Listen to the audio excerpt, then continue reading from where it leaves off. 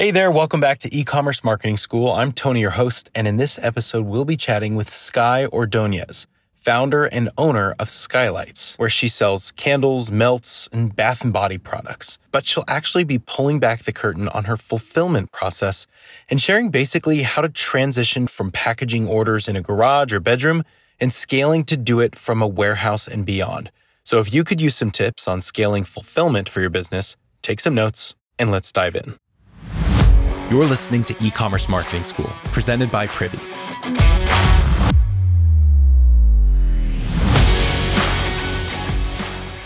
All right. Hey, Skye, welcome to the show. Hey, Tony. Thanks for having me. Yeah, you got it. I mean, I know that you have been on the show before. You were on with Ben a year ago or so, something like that. Maybe it was longer than that. But it's good to have you on because I didn't get to talk to you, so now I do. I know. We got lots of good stuff to talk about today. That's right. And today, which I know you heard at the beginning, we're going to be talking about fulfillment and kind of scaling up your fulfillment processes. Now, this advice that Skye's going to give us today, or her experience, this could apply to you as someone doing it from your bedroom, and trying to scale a business, to somebody who's maybe already moved into a warehouse. But Skye started from the bottom, and I'm not going to finish that phrase. She started from the bottom. She scaled up. And let's just start about that whole journey for you. Skye, do you just want to start from the beginning and tell us kind of what that looked like to scale up to a warehouse and stuff? Yeah, so I actually started my business from a room that I was renting in a house, and I eventually scaled up to get a warehouse. And when it first started, I realized that I had to get a new space when it started taking up my entire life. And I started to get enough money where I could afford a warehouse, or I could potentially afford it. So that's kind of what triggered me looking into the space. You were renting a space. Was this was where you lived, or was this a separate space beforehand? Okay, so it's where I lived. And the first thing that I actually did before getting a warehouse space is I actually rented out a storage space, because I was making candles in this basement that I was renting, which was 2 rooms, which me and my now husband were renting out. And one of the rooms had just turned into where we were doing like product fulfillment, making the products and stuff, because everything I do is handmade. And so it got to a point where we couldn't store all the candles that I had. So I ended up getting a storage space to hold the wax and the jars and the different boxes. And once it kind of got to a point where, okay, either we're going to need another storage space or do something else, that's when we decided to get a warehouse. Plus our lease was ending. So yeah, lots of changes came with that. So you must have had like a lot of back and forth, right? So you're going back to the storage unit, getting supplies, bringing it back, bringing candles that are done to the storage unit, keeping it there. And then when it's time to get some to ship out, or somebody purchases one, you got to go back to the storage unit, get them, pack them. All that was crazy, I bet. Yeah, it was a lot. And then on top of that, at the rate of the amount of products that I was purchasing, like boxes and jars, they would typically come on one of the freight trucks. And so like, it's kind of weird when it goes through a residential area, right? And so I'm like, okay. With a pallet of... Yeah, I got a pallet waiting in my driveway. And the neighbors are like, what's going on?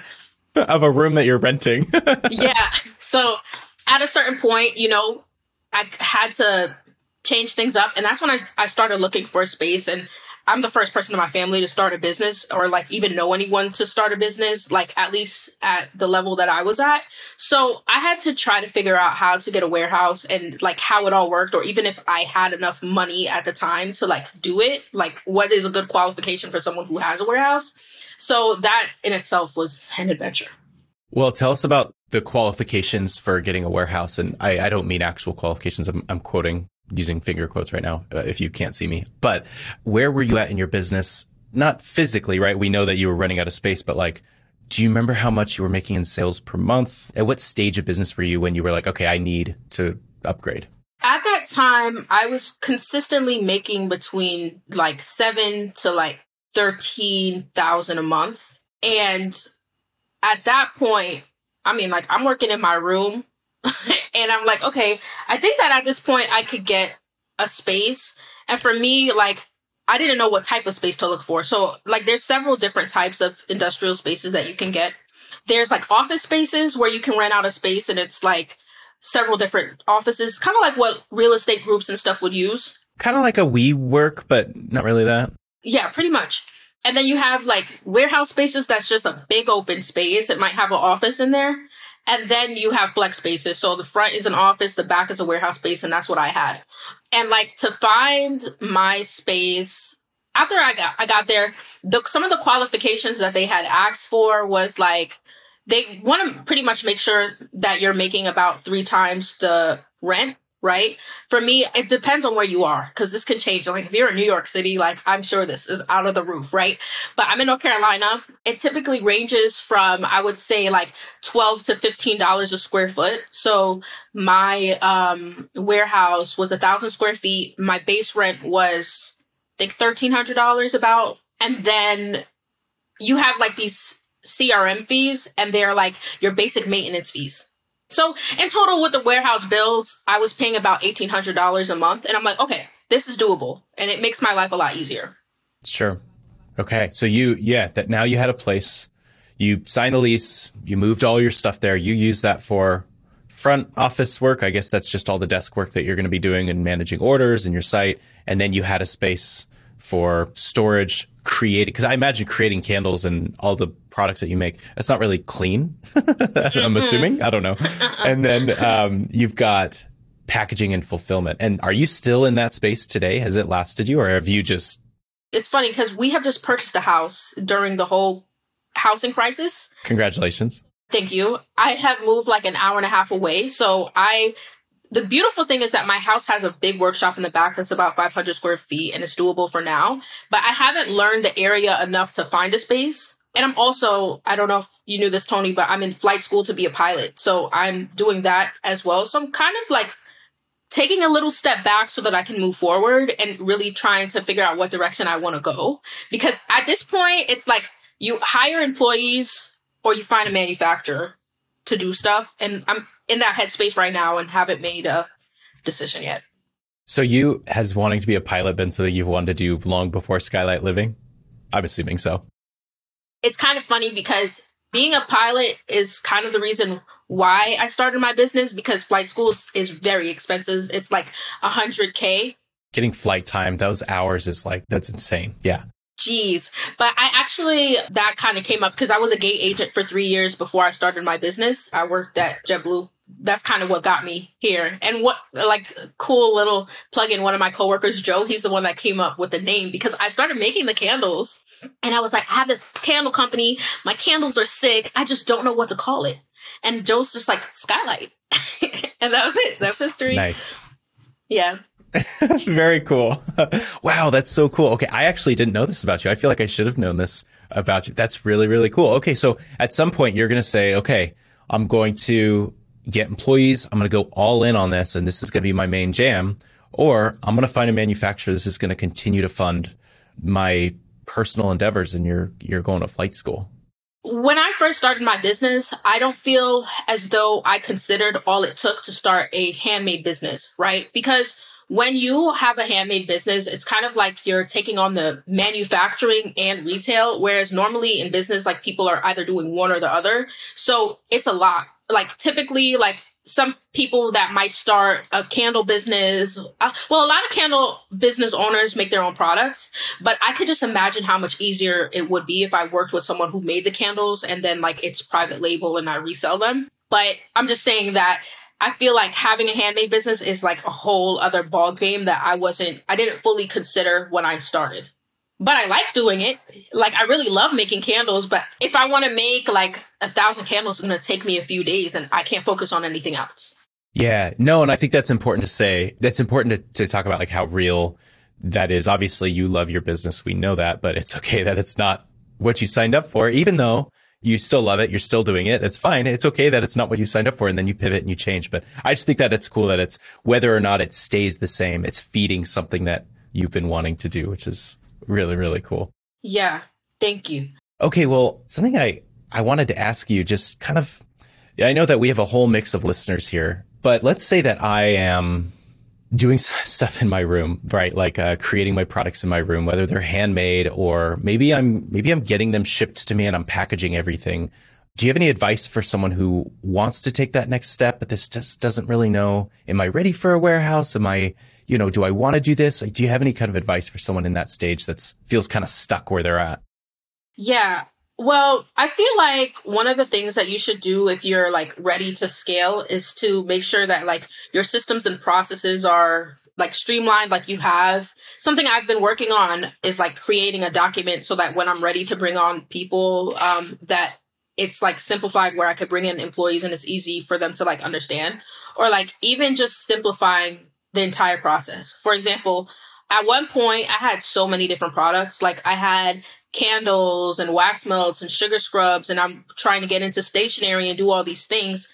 And it's like you have to have a focus product and focus on that thing and simplify the process to get that to your people. And really, you'll find that that simplicity is what makes you stand out from your competitors.